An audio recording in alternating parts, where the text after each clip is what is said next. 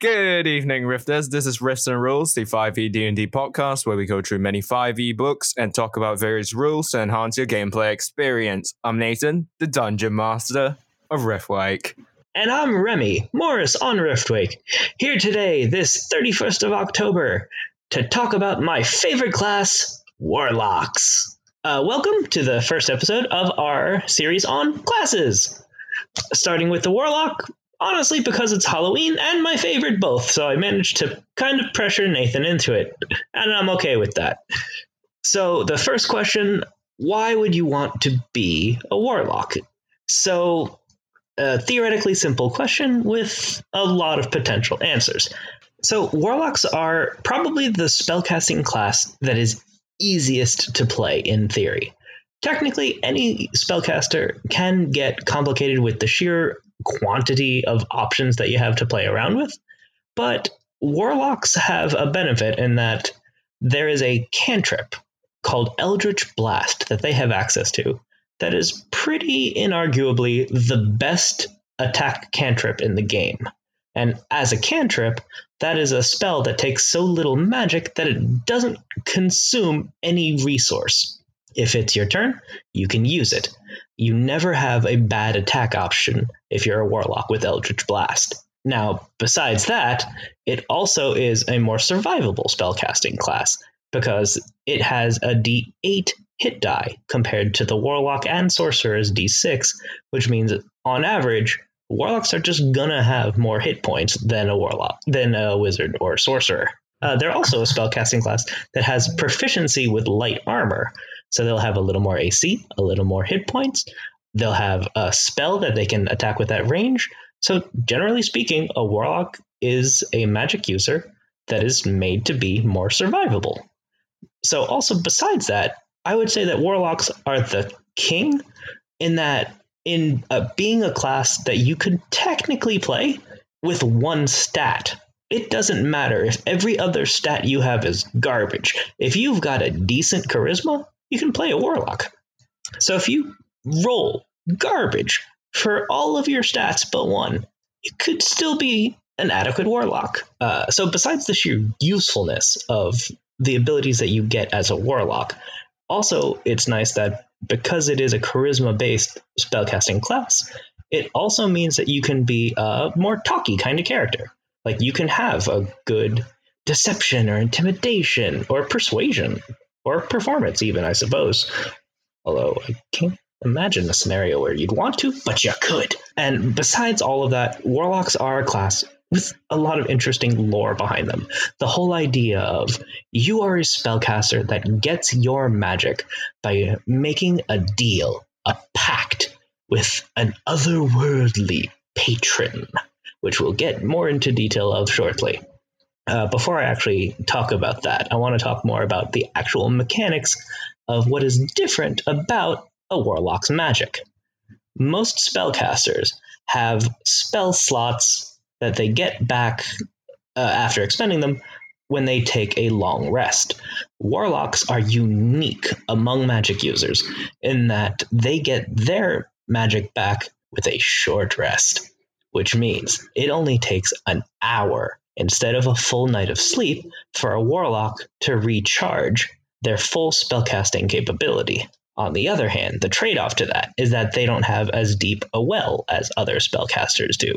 So instead of having dozens of spell slots, a Warlock will only have between 1 or up to 4 for the entire life of the game. A Warlock will never get more than 4 spell slots. But what is also interesting about it, besides the quick recharge, is that the spell slots themselves increase in potency. So it starts off at first level as just a single first level spell slot.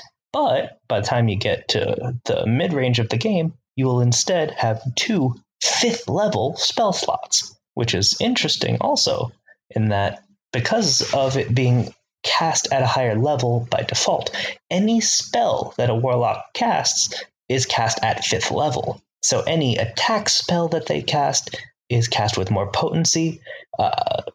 Actually, I haven't even gotten into healing yet, so I probably shouldn't mention that.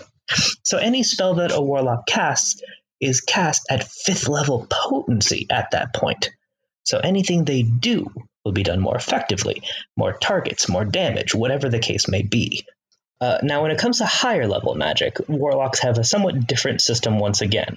Instead of having any spell slots for anything above 5th level spell casting, they have a different system called Mystic Arcanum, where for each spell level of 6, 7, 8, 9, you pick a warlock spell of that level and then are able to just cast it once per long rest. So this way, it balances out warlocks' higher level spell casting with every other class in that you generally only get to cast higher level magic once per long rest. So it does balance out in the end.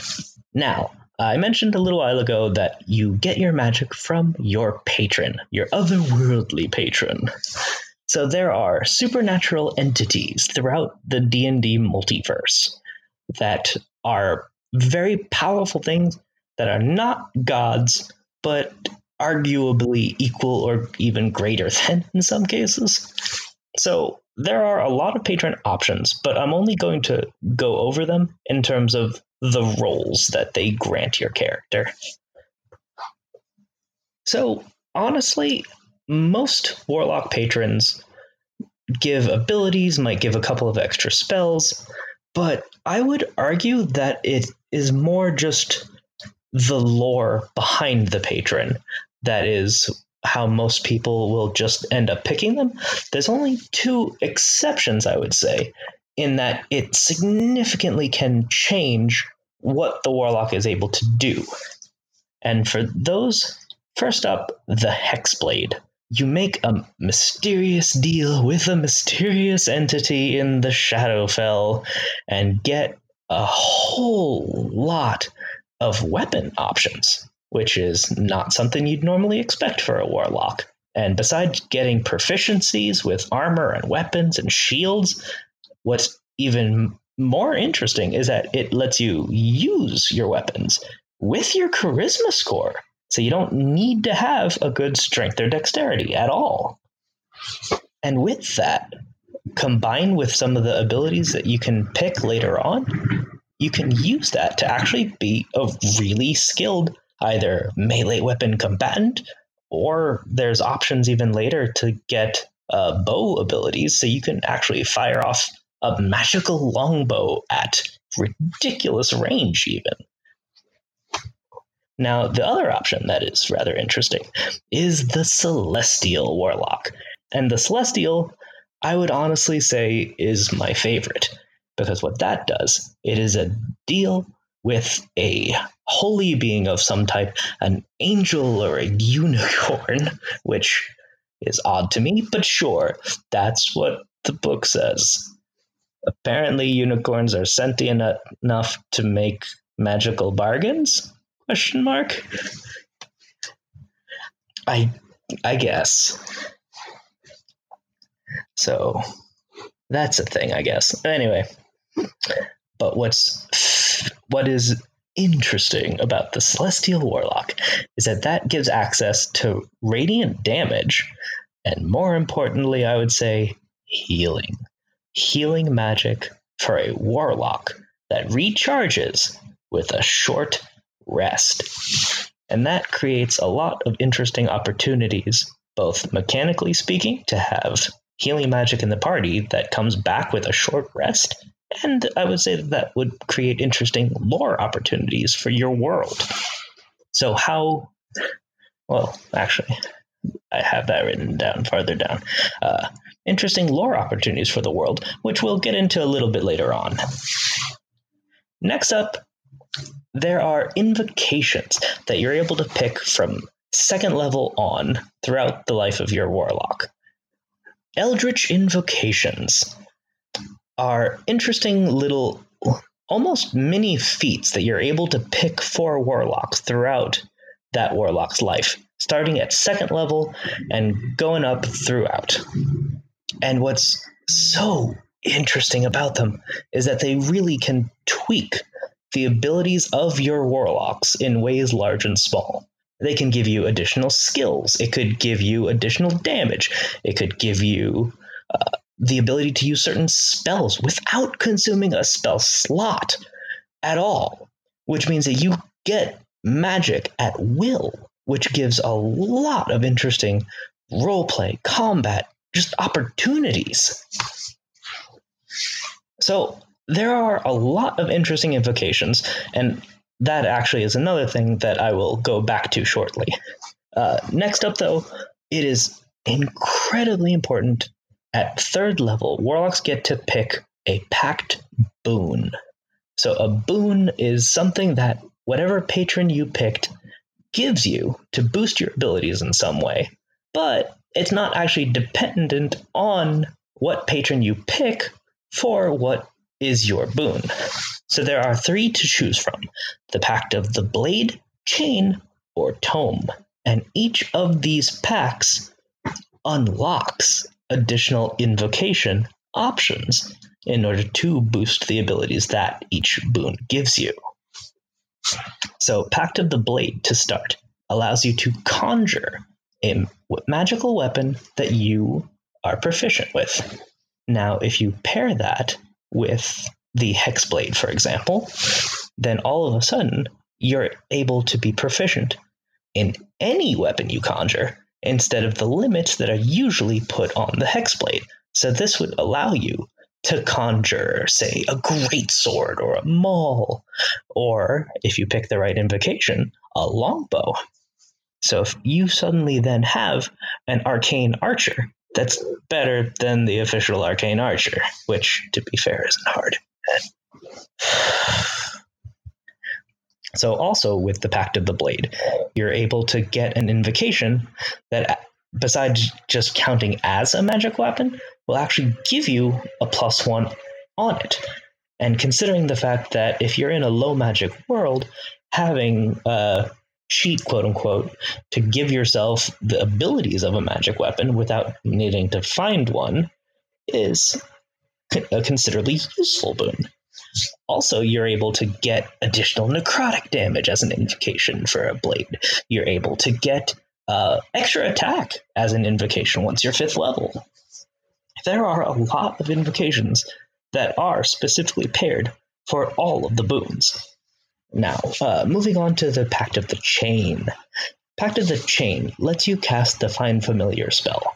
But instead of the usual options, it also allows you to pick a couple of magical creatures in addition to the normal mundane options. So you can get a pet imp to have your own little demon buddy. You could get a pseudo-dragon. You can get a little dragon that can just sit on your shoulder and be adorable and awesome. With the right invocations, you can heal your maximum amount whenever you have your familiar within 100 feet of you. So if you have a healing spell cast on you that would be 2d6 plus 3, it would automatically maximize to heal you for the full 15. You don't need to actually roll healing dice for yourself anymore, as long as your familiar is nearby. And right? Like, the ability to not worry about how much you'll heal, but to not just get a middle amount, but to maximize how much healing you get at all levels of the game, that's a very valuable thing. Now, there's another invocation, too, for Pact of the Chain, which allows you to communicate telepathically with your familiar anywhere on the same plane. So anywhere on the same world, you can still communicate with your familiar. And if you have, say, the imp as your familiar, an imp is a creature that can shapeshift and turn invisible and fly. So with all of that together, you have an invisible, flying scout that you can communicate with from any distance, and that if something bad does happen to it, you can just conjure him right back up. No harm, no foul. So you can have a warlock build specifically to be a magical scout, and a damn good one at that. Also, as I'm sure what is becoming a very familiar refrain to our regular listeners, action economy. If you have a familiar, even though it is restricted in that it can't attack without you using your action, it is still another creature on the field that is able to take a turn. So because of that, it can still help. Literally, you can have your familiar use the help action to grant advantage to yourself or an ally. And moving on to the third boon, the Pact of the Tome. Honestly, this one's my favorite. I'll get into the why shortly. Sorry. So first off, what the benefit that the tome itself gives you, you get to pick 3 cantrips from any class. So you can pick either utility abilities or extra attack spells. So particularly why I love that one, you can pick the guidance spell from the cleric list, which just lets you add a d4 to any ability check that you or whoever you cast it on makes. And as a cantrip, you can do it at will. So you just, anytime that you know that you need to make a check in advance, you get an extra d4. And oh boy, does that usefulness add up over time. Now, actually, I mentioned that was my favorite, but the why is honestly because of its invocation. There is an invocation for Pact of the Tome. Aspect of the Moon. You do not need to sleep. That is awesome. 8 more hours in the day, or I suppose 6 hours if you follow the technical by the book restrictions on the minimum for a long rest. But more hours in the day. That power is specifically why I don't care if I have to make a deal with a demon. If I, Remy, were in a D&D world and had the option to make such a warlock deal, if I could get that, I'd take the deal. I may be damning myself to eternal damnation, but I accept the consequences.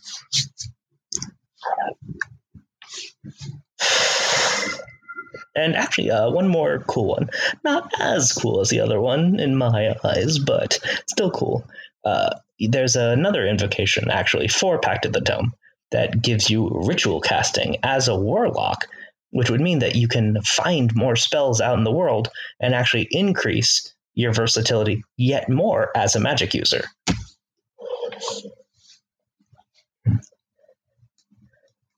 So, with all of that being said, let's move on to talk a little bit more about the lore behind a warlock. So, the lore behind a warlock is that they dove into forgotten magics and eldritch such and such in order to find beings to grant them power. But exactly what that means is something that should have a little more wiggle room, in my opinion. So, what does it actually mean to have a deal?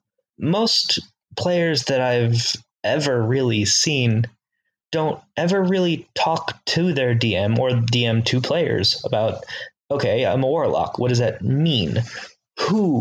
What demon do I have a deal with? What on the material plane would a Lovecraftian entity, an old one, want from a level 1 human who just made this deal? So what does it mean to be a warlock is something that DMs should plan out and players should ask of their DMs. Is it a situation of, oh, if I die, then I go straight to hell because a demon owns my soul? Well, fuck, that sucks. So what can I do about that then? Is there a divine counter of some type where I can keep my soul under my control? Or can I pray to a god somehow and see if they'll come on my behalf, even though I made this deal? Yeah, so in regards to like God helping warlocks, I think that's a bit stupid, to be honest. It's like a case where it's like, hey, I made a decision. All my ancestors made a decision. Well, fuck, it was a bad idea. Can you go and keep my allow me to keep my powers and just remove all the bad shit? Now that's basically sounds like, hey, yes, can I have my cake and eat it? But okay, to play devil's advocate once again, then, if it's a deal that you're in because of a choice your ancestors made, what could they do? Who could they even ask to find out what is possible? Or did you make a deal? are warlock deals in your world something that can be handed down? So you could just be a fifth generation is what I meant to say. Fifth generation bargainer. Like, is a warlock deal something that can be passed down? So, I and my heirs shall ever serve you, my lord.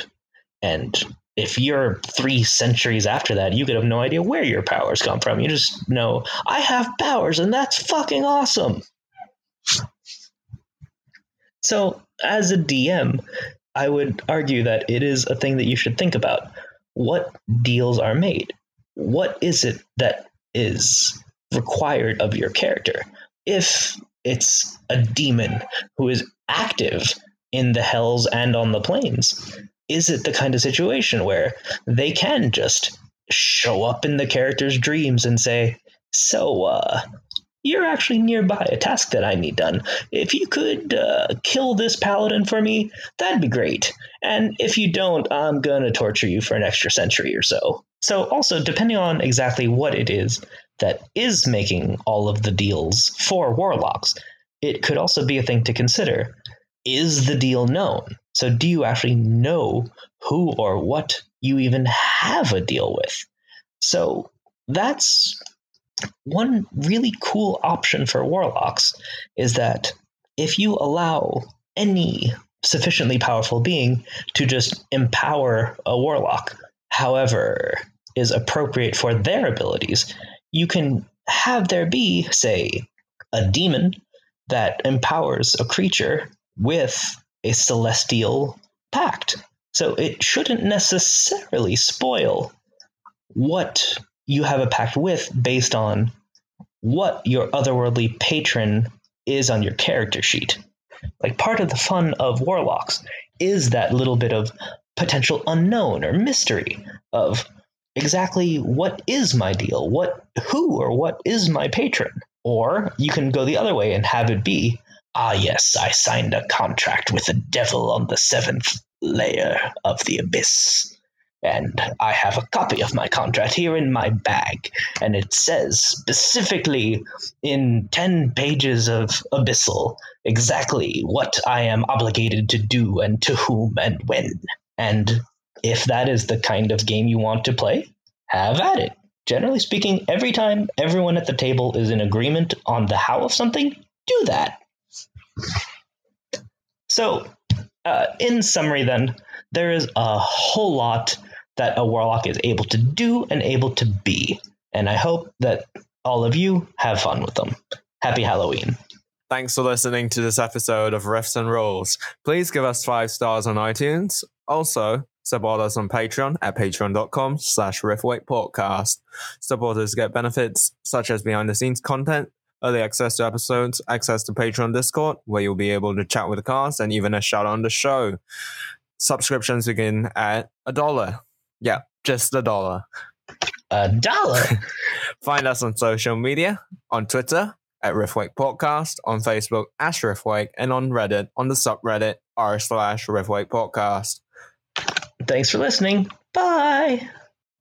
You know how to book flights and hotels. All you're missing is a tool to plan the travel experiences you'll have once you arrive. That's why you need Viator. Book guided tours, activities, excursions, and more in one place to make your trip truly unforgettable. Viator has over 300,000 travel experiences to choose from. Everything from simple tours to extreme adventures and all the niche, interesting stuff in between. So you can plan something that everyone you're traveling with will enjoy. Real traveler reviews give the inside scoop from people who've already been on the experiences you're considering. So you can plan with confidence. Free cancellation helps you plan for the unexpected. And 24/7 customer support means you can travel worry-free. Download the Viator app now and use code Viator10 for 10% off your first booking in the app. Find travel experiences for you. Do more with Viator.